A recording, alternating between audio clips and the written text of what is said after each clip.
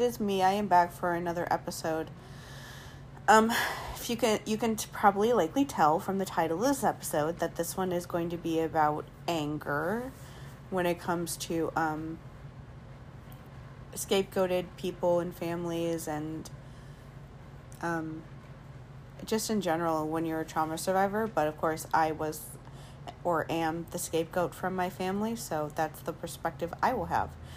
But yeah, so I wanted to talk about that. I had therapy yesterday, and just a forewarning, this month there's definitely going to be a bit of me every week being sadder about the fact that at the end of the month is when I'll stop seeing my therapist. Like yesterday I was like, I only have 3 more appointments with her. This is sad as hell.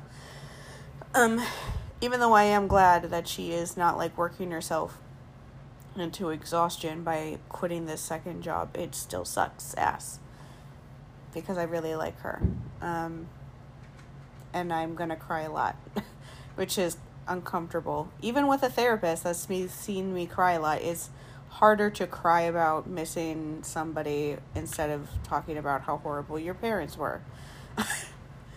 Anyway, to talk about the subject I wanted to discuss. So, anger is one of those emotions that not only is it really important, I think it's honestly like the key for a lot of trauma survivors from abusive families to really like get to almost like a next level when you're doing your healing journey, because for most of us, being angry was something that we didn't really get to do or were afraid to do.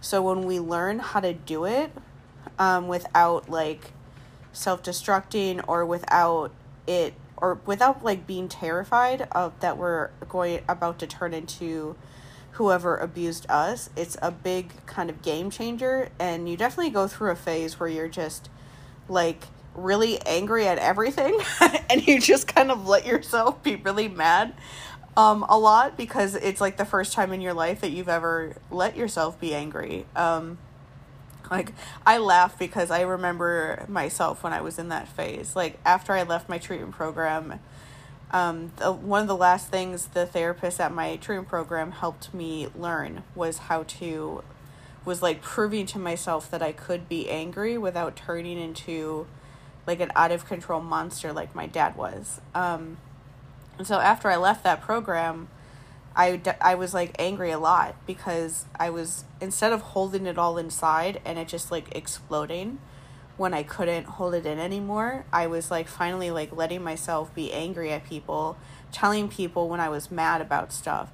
But it's almost like we go from like one extreme to another, because it's a very normal thing. Like I'm not allowed that if you're listening to this podcast, I do not give you permission to feel bad or like feel like guilty or bad or negatively about yourself because you did this or are doing this or will do this in the future, because it's just something that we have to do. When you don't let yourself have an emotion, especially one like that, for a very long time, when you start having it, you're gonna kind of like go like to the other side where you are just letting yourself tell everyone when you're angry, even in situations that maybe aren't the best, because you're finally giving yourself permission to. It's kind of the way that we like work through that, because that doesn't last forever. And that's why I'm saying you're not allowed to make yourself feel bad about that. Like, yeah, that happens for a while, but eventually you figure out like ways, you kind of learn how to like handle it in a way that doesn't feel like you're holding it inside. It's instead you figure out how to kind of pick and choose situations and realize that you don't need to battle with everyone. And you kind of see like situations where you're like, yeah, that's just not worth it. I don't need to spend this energy on you. This is dumb. Goodbye. But yeah, so that's already very incredibly important. It like being able to prove that you can be angry is, like I said, it's like almost the first time you like truly level up. At least in my mind, that was when I really leveled up, was when I proved that I could do that, because I didn't have to, I stopped, because because just the obvious, really. Like, I don't know how else to explain it, but like, a lot of the people pleasing stuff we do is based on keeping people happy because we feel like we need to keep everyone happy. And that if somebody is mad at us or doesn't like us or whatever, then like our idea of who we are becomes like scattered. And we kind of panic. But like, if you're allowing yourself to be mad at other people and you no longer feel like this, or the need to like please other people is not as strong, then that people pleasing stuff kind of goes away, or at least lessens a lot, because you're no longer trying to please people. You're like honestly just being yourself. And like, if somebody says something that you think is rude as fuck, you're going to tell them to shut the fuck up, or however you say that, instead of holding it all in.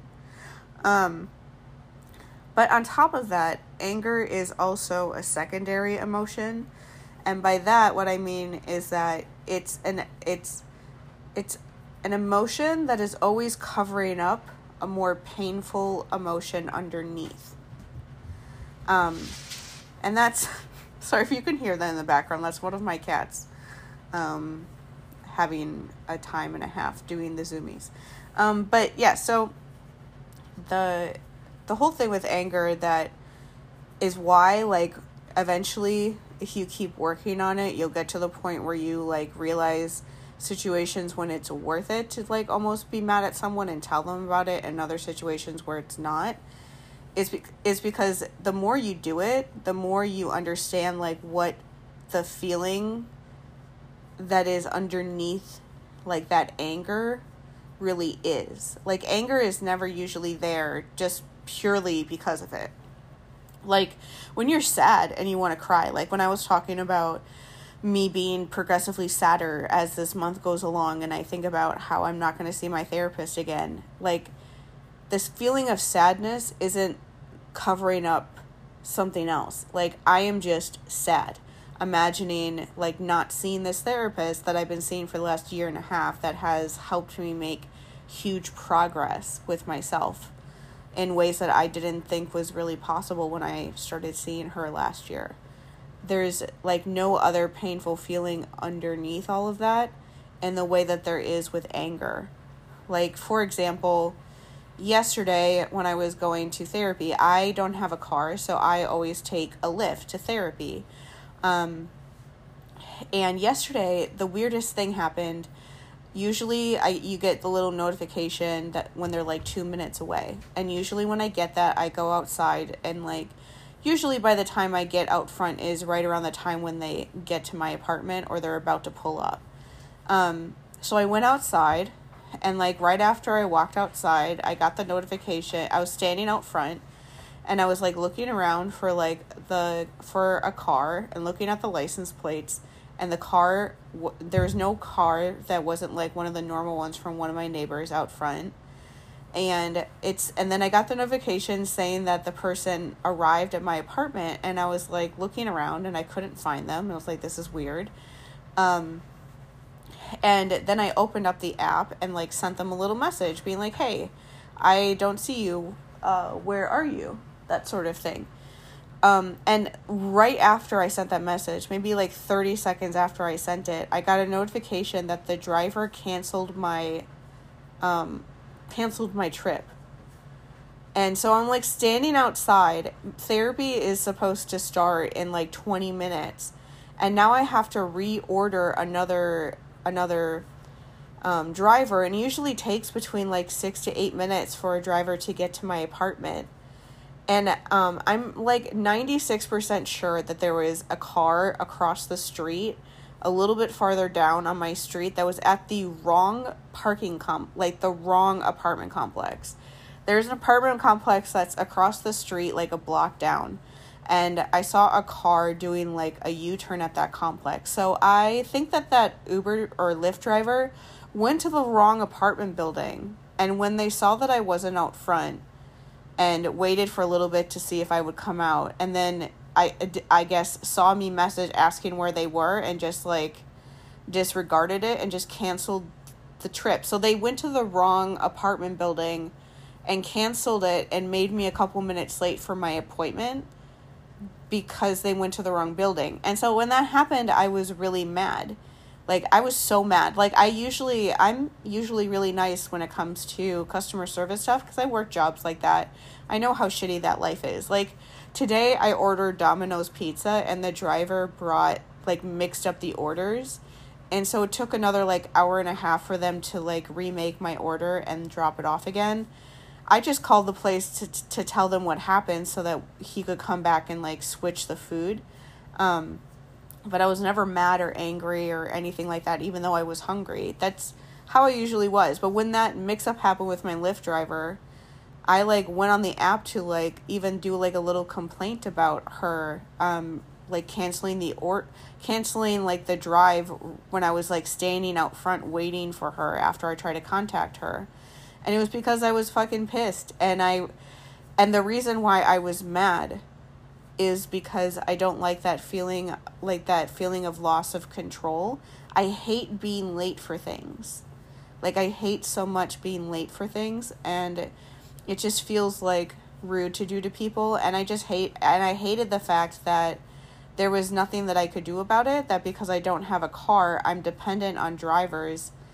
And so I was mad because it was really a loss of control, that there was nothing that I could do to make that person come back and pick me up like every other driver has done at every other time. And so that's why I was mad. It wasn't just I want to rage out on you. It was I want to rage out on you because you are now going to be the reason why I'm late for my therapy appointment, and I really don't want to be late because I don't want to lose any time during that. I just kept thinking this is one of my last appointments with my therapist. I don't want to miss out on any of the time that we have left to work on this stuff before the end of the month. So that's a good example of how anger is a secondary emotion. But I think that anger, when you're the scapegoated person in your family, is even more complex. Because a lot of the times we're not allowed to show that. We're not allowed to show emotions in general, but we're especially not allowed to show anger. And I'm kind of wondering if people had similar family experiences like this, like I did, where when you did show emotions, when you did show anger, it was people almost overreacted in a way compared to how they reacted to how everyone else in the family would be. Because you didn't show it so often. And so when you did, it was like none of them knew what to do. Yeah, so that's what I wanted to talk about this week, because essentially in therapy this week, we didn't do any more EMDR processing. We kind of had a week to talk about what we were doing before we go to the next thing. Because one of the things when we were processing last week and I was letting myself feel all of the emotions of these memories and letting myself cry and be upset and really feel those things when I felt I was afraid that I couldn't handle it. That was one of the things that I said to my therapist. I'm afraid that I can't really handle feeling all of those things at once. And I think a lot of it is because the emotions, or the memories at least, that we're working on currently were things that my mom did. And that's difficult because she's still alive. My dad's been dead for, how long? For 8 years now? Yeah, for 8 years. And so I haven't had to see him in that long amount of time. And so even when I'm working through things with him that are horrible, he's gone. There's no way I can ever contact him and yell at him or scream at him. There's that idea is not physically possible. But with my mom, it is. She lives 15 minutes away from my apartment. I don't know exactly where she lives, but it wouldn't be hard to find out if I really wanted to try. And I know at least generally where she used to live, and I'm pretty sure she still lives there.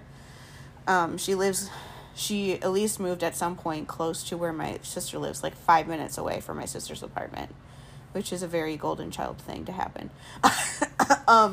But yes, so it's, the thing is that, like, the thing that's hard about that too is that, like, my sister has a relationship with my mom.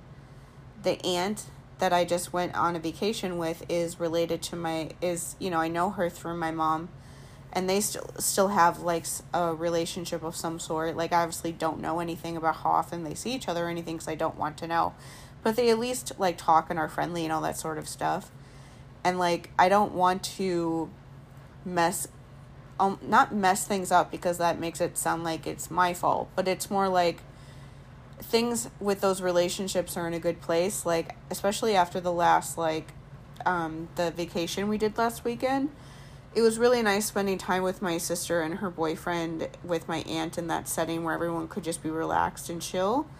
And so, like, things with me and my aunt are really nice, and things with my sister and I are always, like, kind of weird, but we've, like, found, like, I found a nice balance of not feeling like I have to talk to her to keep tabs with her because I'm not responsible for her anymore, but also talking to her and trying to spend time with her when I do, because I still do want to see her and still love her and care about her. And if I suddenly, like, lost my shit on my mom and just started screaming at her about this stuff, not only would it be completely a waste of time, because my mom would never admit to any of the things that I was talking about. She would never admit that any of these things happened. And even if she did admit that they happened, she would never admit her responsibility in the part of these memories. She never. So, like, I would be getting really upset, yelling at her, and she would say nothing back. And then afterwards, she would definitely tell my sister about it. She would probably be, like, upset and all that sort of stuff. And so that would never lead anywhere good. And so I don't want that to happen. But at the same time, it's like, how do I let myself feel, like, all of the emotions that are, like, all on top of each other when I think about these memories from this time when I was, like, a teenage-ish age, and the things that happened with her during that time, without, like, just wanting to, like, lose it and scream at her on the phone, or like, show up at her house and scream at her and throw something at her face in person. And I've been afraid, and I realized during this last session, my therapist helped me realize that, and my therapist had the idea to focus on a memory that made me feel like if I, like, let my full, like, anger, pain, hurt, whatever out, that it would be, like, dangerous, and I would, like, turn into my dad. Like, where does that idea come from? Because this has been, like, a trend with me, like, ever since EMDR stuff started. I used to be afraid that if I did it, that I would, like, not be able to handle the memories that we were bringing up, and I would get, like, super duper depressed again. That was, like, the thing that stopped me in the beginning. And so now it's, like, turned into more this, that I know I can handle some of these memories, but I'm afraid that I won't be able to handle the emotions attached to these memories. And that's been, like, an ongoing fear of mine for a while, that, like, if I let myself completely feel all of the things that I was feeling when all these things were happening to me, that it will be too overwhelming in some way, whether it's, like, me becoming super depressed or me wanting to murder my mother, one or the other. But right now it's more leaning towards wanting to scream at her and, like, throw a chair at her face, because the, like, anger that I'm feeling, and almost, like, betrayal, betrayal from, like, the memories that I'm working on currently is really, like, prevalent. That's, like, the thing that I really think about and are feeling when I remember those times, and how, like, how I felt during when all of that was going on. And so my therapist asked me, like, is there, like, a certain thing that happened that made you feel like, you know, you couldn't that you would be, that your emotions were like almost too much or too dangerous or too out of control. And I feel like I'm pretty sure, just because of the fact we only have 3 appointments left, that this is probably going to be like the last thing that my therapist and I really work on together. And it kind of seems like a lateral move, because up until this point we've been working on processing emotions, processing emotions, but through memories. And like the memory we've been working on from when I was like 14, and it has to do with things that happened with my mom.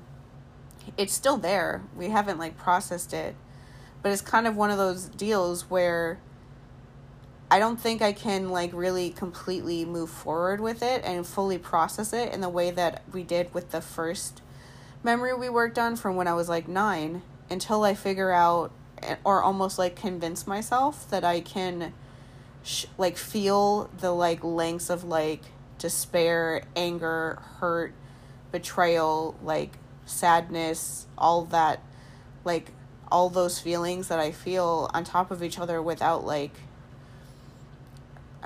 going like without almost exploding in some way. And so sorry, this is just, it's something that's hard to almost put into words sometimes, how that feels.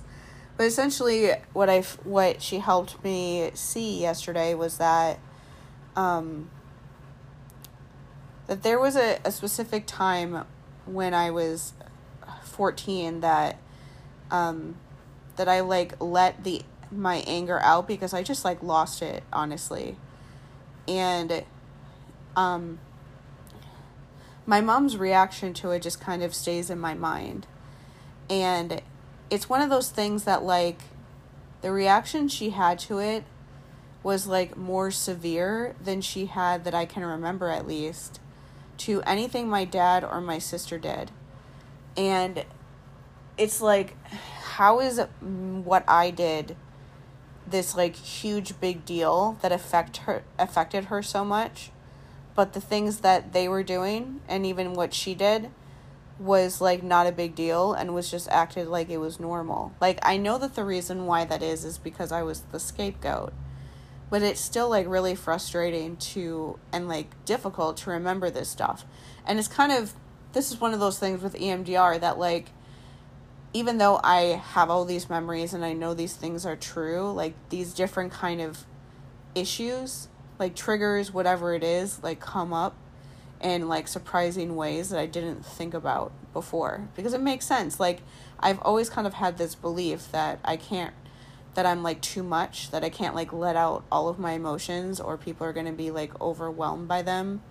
But essentially the memory that I had, I've realized since doing this work too, that a lot of times the memories that you have are all kind of like, they're all kind of almost surrounding a certain time of your life where there was something that happened that you, for whatever reason, can't remember. And if you like dig into all the memories almost like surrounding it with EMDR processing with a certified therapist, just to make sure people are being safe, don't do this on your own,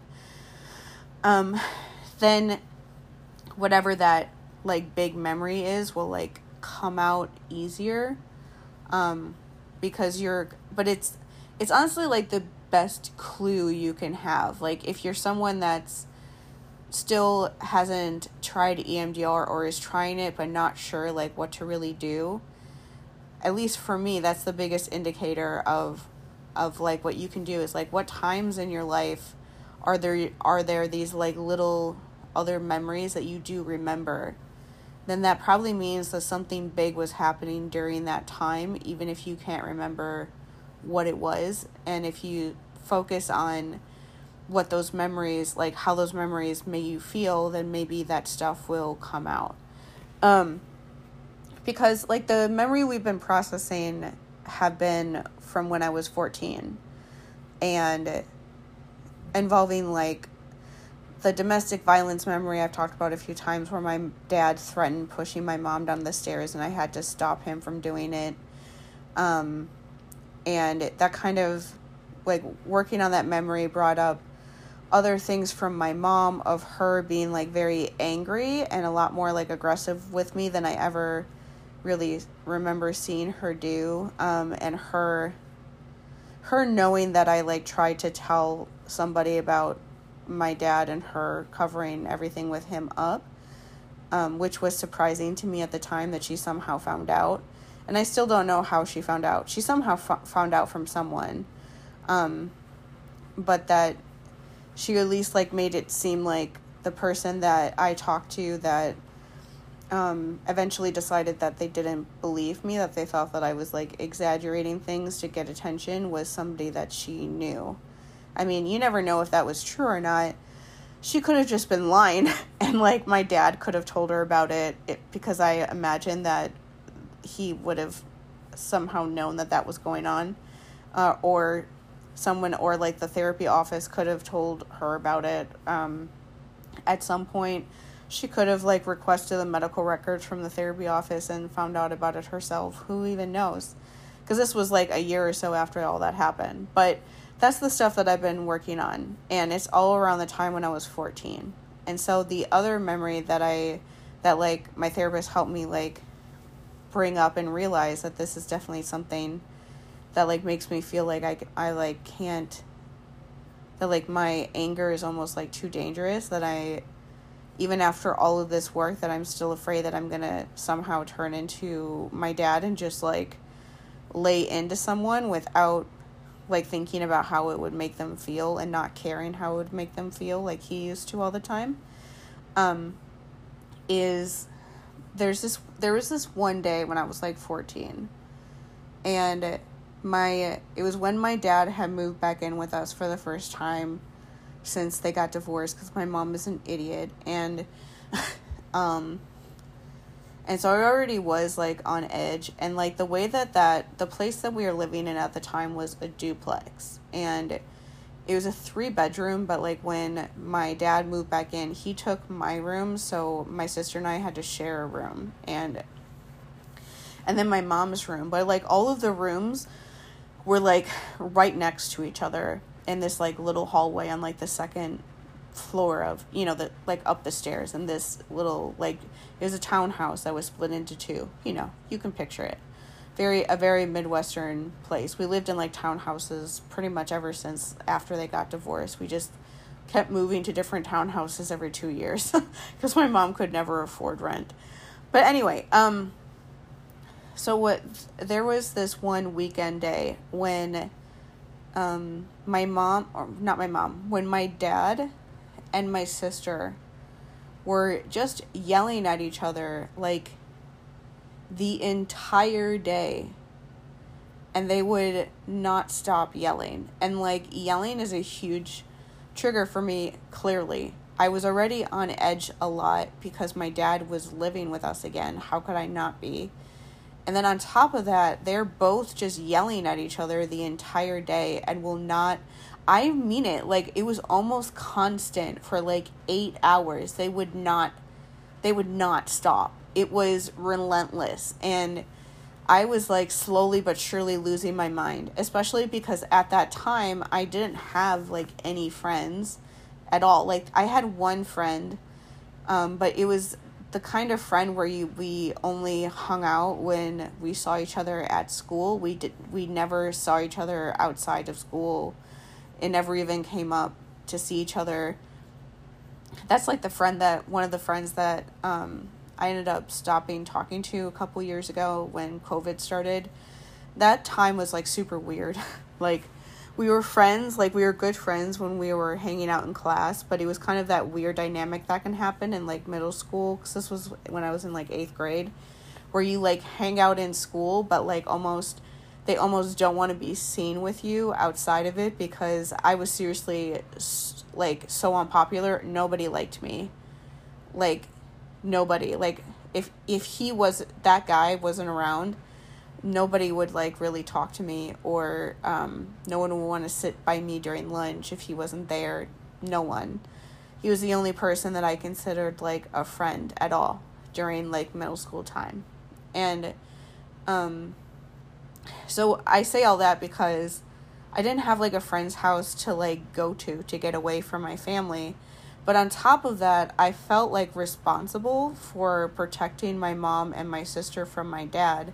Like, I knew that our whole, like, agreement thing, like, fucked up agreement thing that he got me to agree to when I was, like, 9 years old, to, like, keep everything a secret, that was, even though, like, he wasn't sexually abusing me during this time, that idea that, like, if you just do whatever I say, then I won't hurt, like, anyone else, that was still there. So it was like this back and forth, like, push and pull sort of thing, where, like, I didn't want to be there, but I also felt like I even felt like I couldn't just leave to go, like, walk around, like, the subdivision where we lived, just to get away, because I was genuinely afraid of what would happen if I left. And so, like, I didn't have any friends to go to even if I wanted to. And then I also felt like I couldn't leave because if I did, I was afraid of what my dad was going to do to, like, one of them when I was gone. And I remember this day,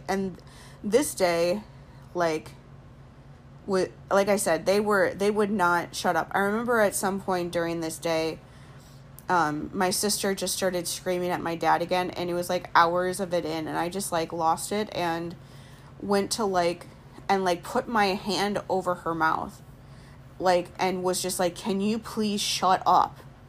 And until she, like, finally stopped, like, talking, and I know now that I shouldn't have done that, but it was a thing of, I was 14, and I was under so much pressure, and I didn't know what else to do, and I didn't have any way to cope with what was happening, and my parents weren't helping me. Like, my dad just kept yelling at her, and my mom didn't do anything to stop them. And so that already happened that day, and this was, like, a couple hours later, and they were still yelling at each other, and my mom had, like, locked herself into her room, and she was being very, like, dramatic about being sad.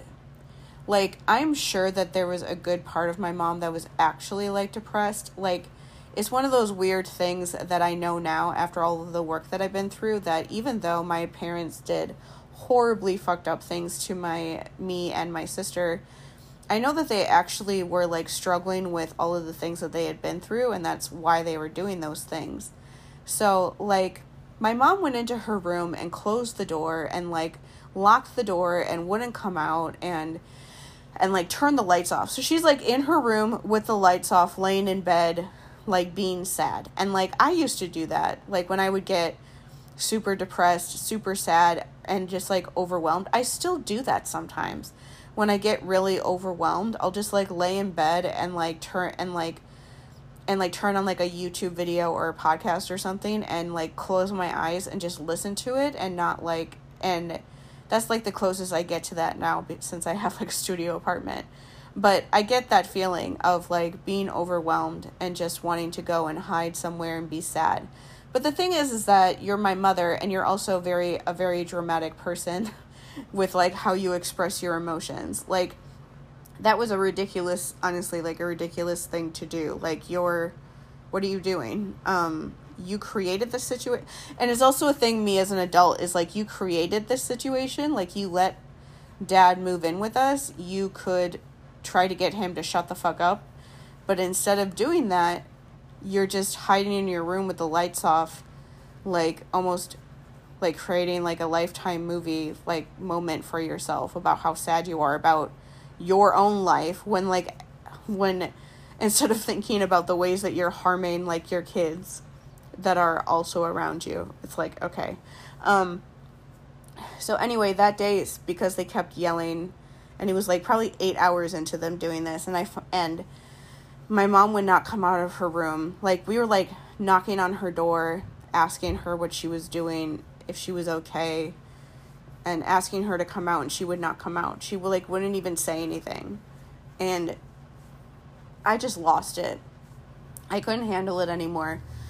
And I, like, went up to, and I just kept yelling for her to open the door. She wouldn't open the door. So then I just started kicking her door. And and the bottom of her door was, like, warped because I kicked it so many times. And that's when she finally opened the fucking door and, like, came out of her room and, like, stopped doing that. And I remember, like, I don't think this was that day, but it was, like, soon of when that happened, that my dad said something about, he was probably talking about how they had to pay to fix the door since I, like, basically broke it. And my mom said something about how looking at it, like, turns her stomach, like, makes her feel sick. That I did something like that. And she said it when I was, like, standing right there. Like, there was no way that I could have not heard her say that. Like, she knew that I heard that. And that's, like, the thing that we're going to working through, that I think is the connection to me feeling like I can't feel, like, the full range of my emotions, or I'm going to lose it. But, like, so obviously me kicking that door that way wasn't, like, the best way to handle that. And, like, me, like, holding my hand over my sister's mouth to get her to stop yelling for 10 minutes wasn't the best way to handle that either. But, it's something that I think about now as an adult, now that I'm outside of that situation. Like, I don't know if this is also something people feel, but, like, I'm 37 right now. I am the age that my mom was when I was 10 years old. And so I've, like, thought about that a lot lately, that, like, I could never, like, we're obviously living completely different lives. I don't have kids. I'm not married. I'm not doing any of the things that she was doing. But, like, it almost brings into perspective of how much of an adult she was when that was happening. Like, when I was 10 was when my dad was abusing me, and she knew about it and was helping cover it up. And so, like, me being an adult now, being that age now, I know for sure how much she knew that was not okay, that was not something that should be happening, that she knew that it's almost, like, brings into perspective, like, understanding that she really, like, those moments when I try to, like, almost gaslight myself and be like, oh, maybe it wasn't, she really didn't know, or, oh, maybe things weren't really that bad. And it's like, no, I know these things are wrong, and I'm the same age that she is, so obviously she knew that it was wrong too. But on top of that, the thing that I've been thinking about is, like, my dad and my sister that day were yelling for, like, hours about everything. Like, my dad was always on the edge of being out of control. Like, you never knew when, like, him yelling at someone would, like, almost go over a particular edge and become much more vicious. But, like, they were yelling at each other for, like, 8 hours in a row that day. So it's like, that wasn't the thing that turned her stomach. That wasn't the thing that made her really upset.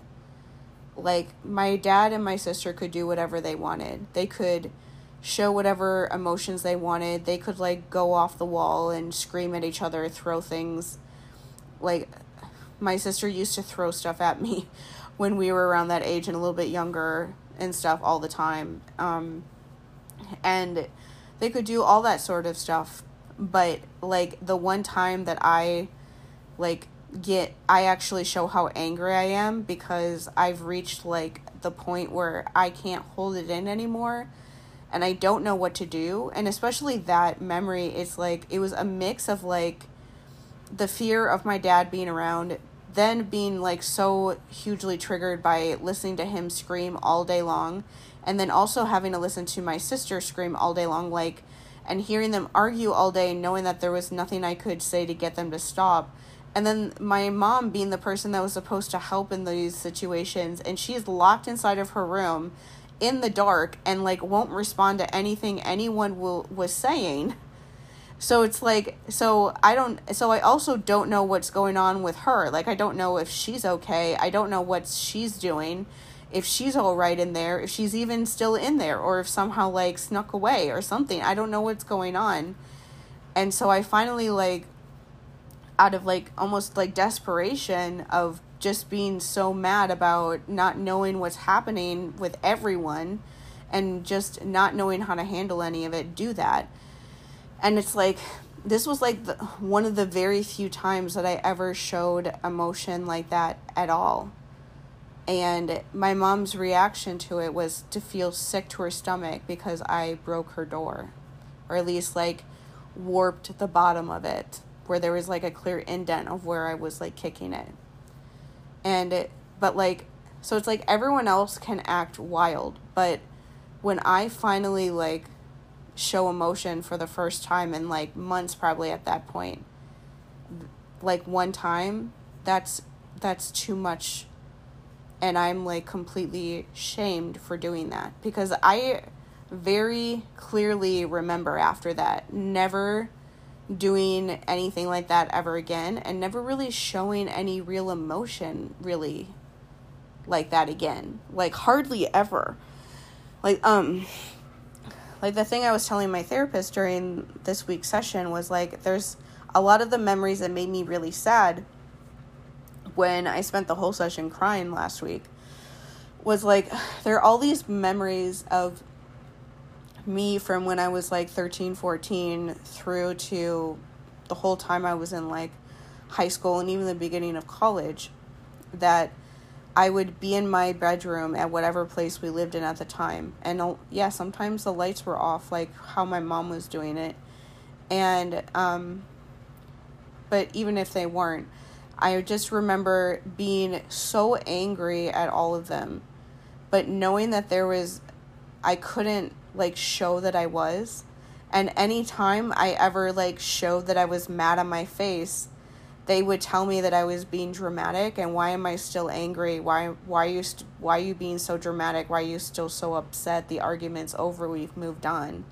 But it's like, yeah, all of them moved on after screaming at each other for 20 minutes, but I didn't, because I had to stay like calm during all of that to try to get them to stop. So I never got to tell any of them how I felt about what was going on. And I can remember just like laying in my room and like my body like vibrating because I was so angry.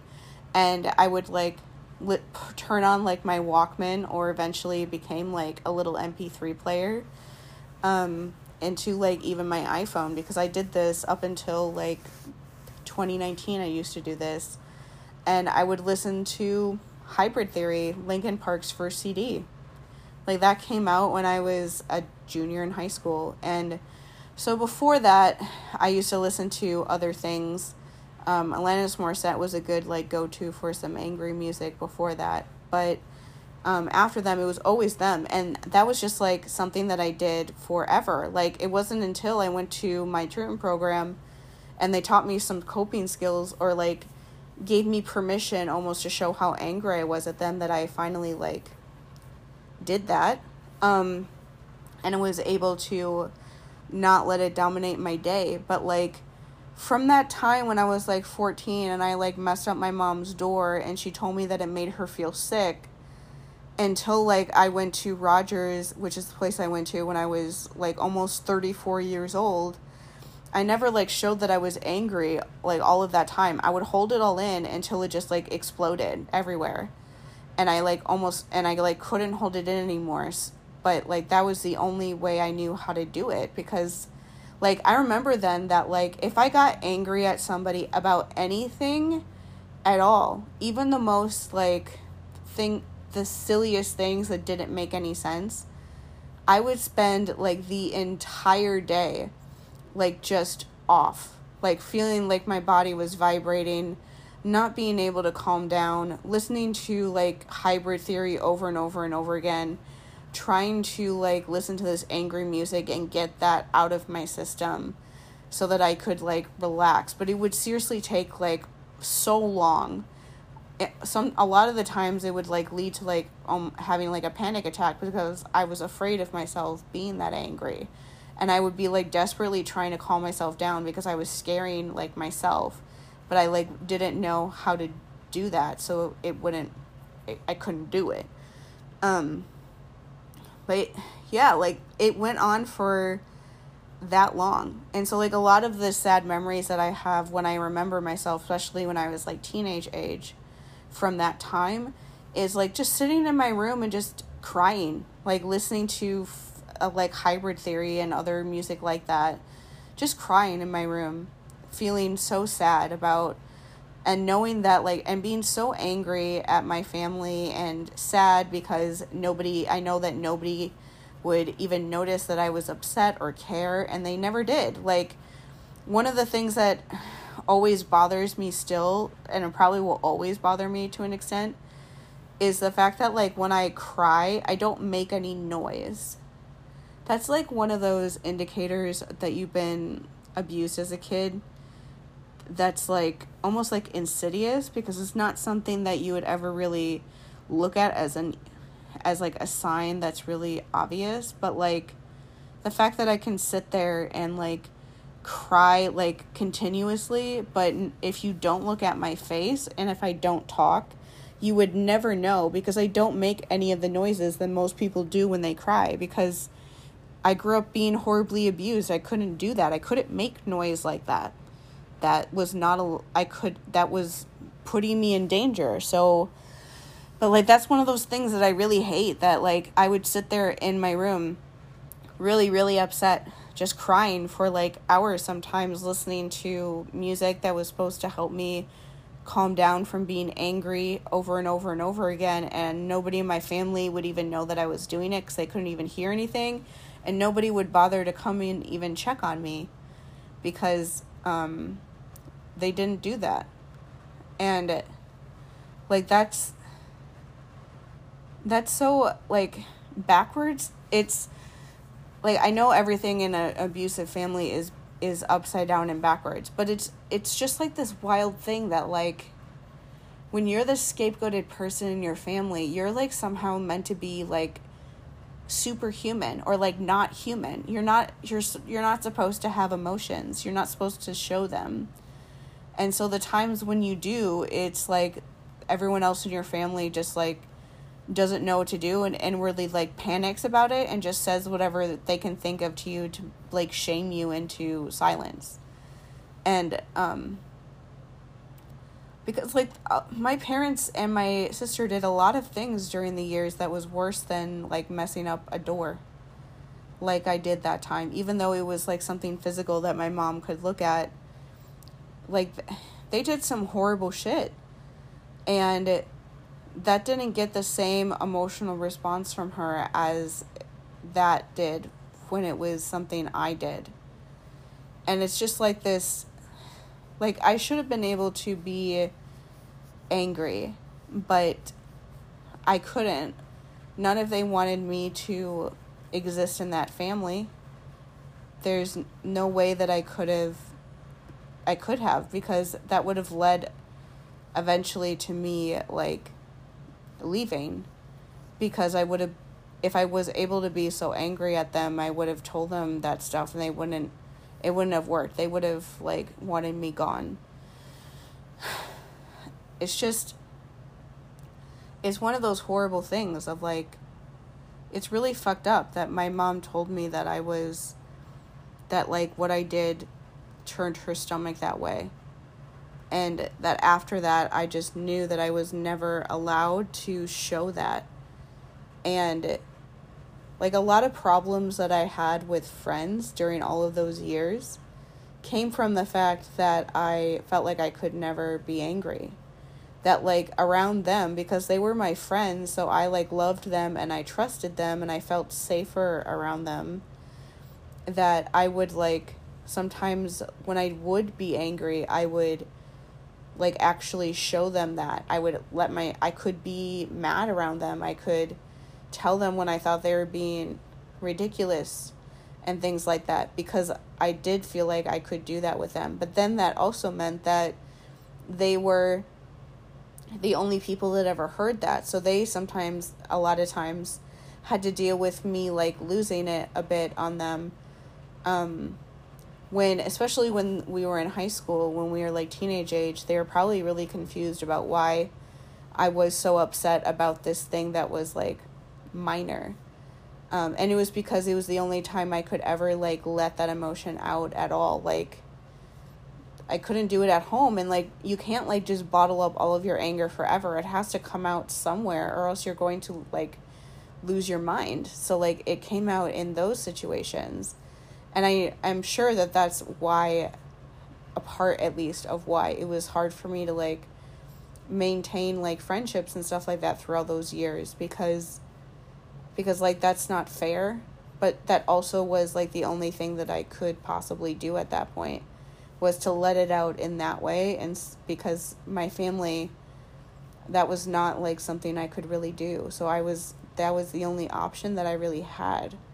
And so, like, since this whole episode has been about anger, I wanted to give people, like, some, like, I guess, yeah, some, like, at least a couple coping mechanisms that I started doing when I was at Rogers that helped a lot.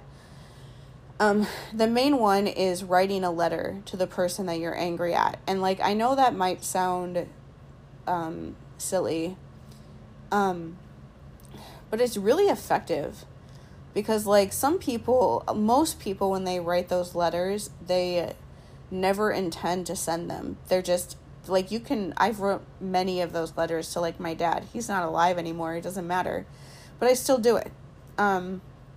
Because it's just a way to, like, unleash that stuff. And, like some of the stuff that I'm afraid of with, like, feeling all of that anger from all that time at my mom from those years, is that I'm afraid that, like, you know, writing a letter to her like that won't be good enough, that I'll want to, like, call her up and scream at her, or send her, like, really angry messages on Facebook or something, or, like, show up at her house. Like, I'm worried that, like, a letter like that won't be enough for me, that I'll, like, want to go and, like, almost do something more active, because I'll be so angry that I won't know how to calm down. But, like, writing the letters is a really, really, really good way to kind of start almost practicing what it's like to be angry at someone, and to, like, say the things that you're feeling, to, like, be able to, like, express your emotions, and in, like, a somewhat clear and concise manner, to be able to tell them how you feel and why you feel that way. And that was the things that I did when I was in my treatment program. That was, like, some of the last things they did, was my therapist had me write a letter to my mom first, since that one was a little bit easier, and then write a letter to my dad. And when I wrote a letter to both of them, especially when I wrote the letter to my dad, I was so angry. Like, I was so mad that I felt like I had all this energy just, like coursing through my body. Like, I got up and, like, walked up and down the stairs of, like, the building that we were in a couple times before my therapist came back to, like, check on me at the end of our session, and when he left me to, like, write those, because I, like, had all this excess energy. And, like, even when I left, like, therapy that day, I still had all of this extra energy. I remember, like, I went home and, like, did, like, a painting, and, like, listened to, like, angry Linkin Park music in bed for a few hours until I could finally, like, calm down. But it was, like, less time than it usually took for me to calm down than any other time I had done it before. And I had basically proved to myself that I could, like, just yell at him, say every horrible thing that I've always wanted to say to him that I was never able to say to him and to her in a clear way, and without, like, imploding or losing it on somebody else, or, like, wanting to, like, storm across town to, like, throw something at her head or anything like that.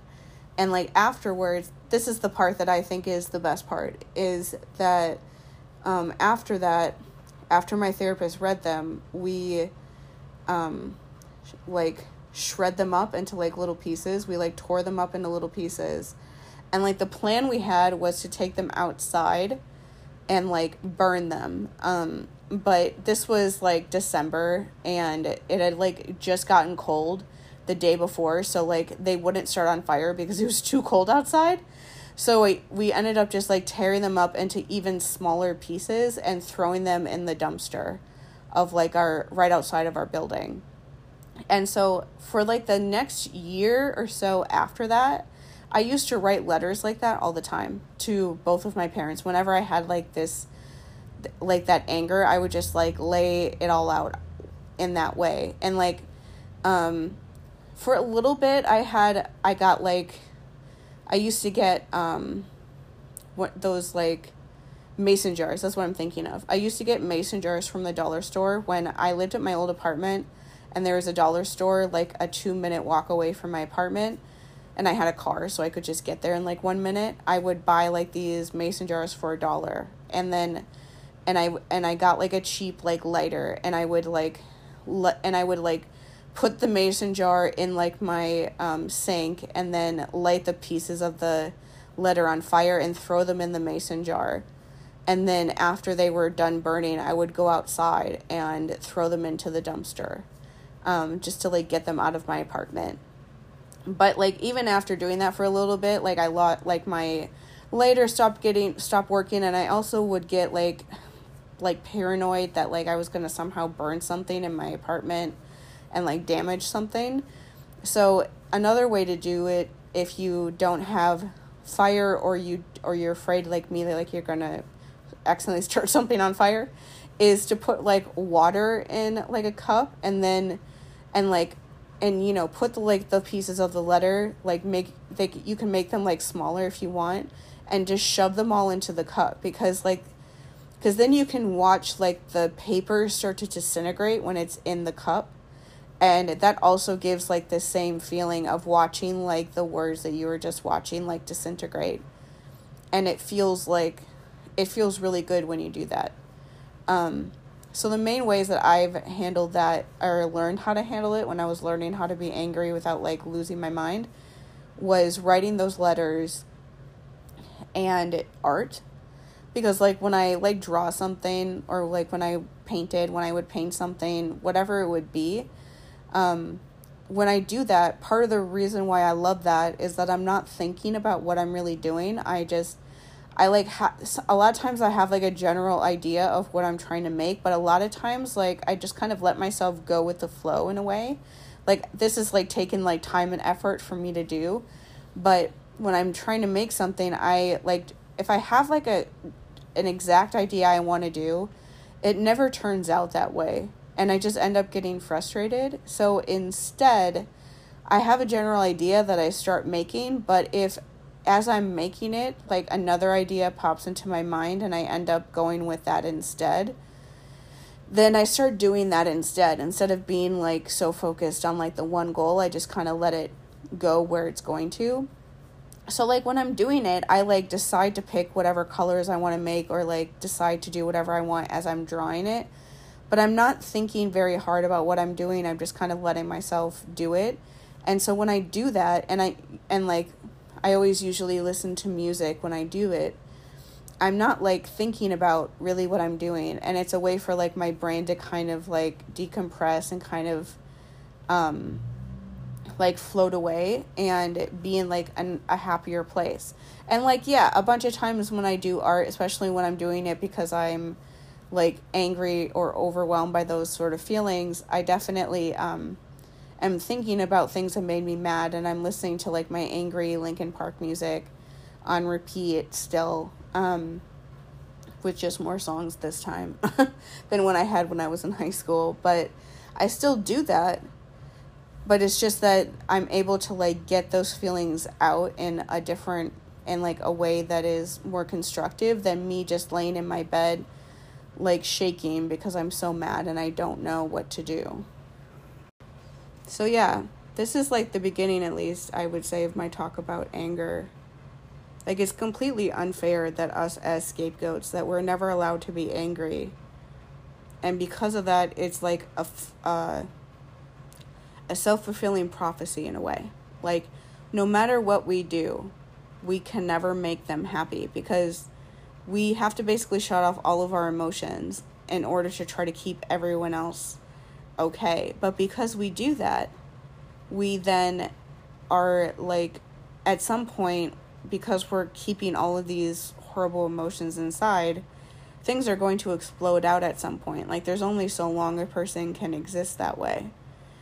And so then when we do, it ends up being like a lot more than what they're expecting or what other people are doing in the family, because we never show that side of us. So when we do, they're always really surprised. So it's like this whole thing of like they shame us whenever we do show emotions and we actually show how angry we are, because when we do get angry, it's usually like off the charts. Like, I went from showing no anger at all to like making the bottom of my mom's door like all dented from my foot, because we're forced to hide all of that stuff inside of us because of how much pressure they put on us to be the one to keep everyone else calm. So it's like we try to do that to make everyone happy, but then eventually we explode, which doesn't make us happy and shames us from having emotions, which just leads to us like exploding again at a later date. Like, it's like no matter what we do, it's never enough. It's never good enough. It never like really solves the situation. It's just always like a cycle of always doing something that is somehow wrong. It's not right. Like, we should be able to show our emotions. We should be able to tell our loved ones that they're a piece of shit, or we should be able to just say that we don't like a movie that somebody liked without spending the rest of the day like shaking and afraid because somebody disagreed with us, or we disagreed with somebody else and we're afraid that they're not going to want to be our friend anymore. Like, that's the sort of stuff that used to happen all the time with me. Yeah. I don't know where to end this. I never know where to end these episodes. But I guess this is the end. I hope that the whole thing with like journaling out a letter is helpful. This weekend is Mother's Day, which is like awful, especially considering that the memories that I've been working through, as I said, have been about my mom, not about my dad. So that's going to be terrible. Just being honest. And I haven't even discussed the Roe v. Wade stuff, which is also objectively horrifying and incredibly triggering and re-traumatizing. So I'll check in with another episode sometime this weekend. Yeah, I hope this helps everyone with figuring out anger, because I know it's really challenging for us, but it is a necessity.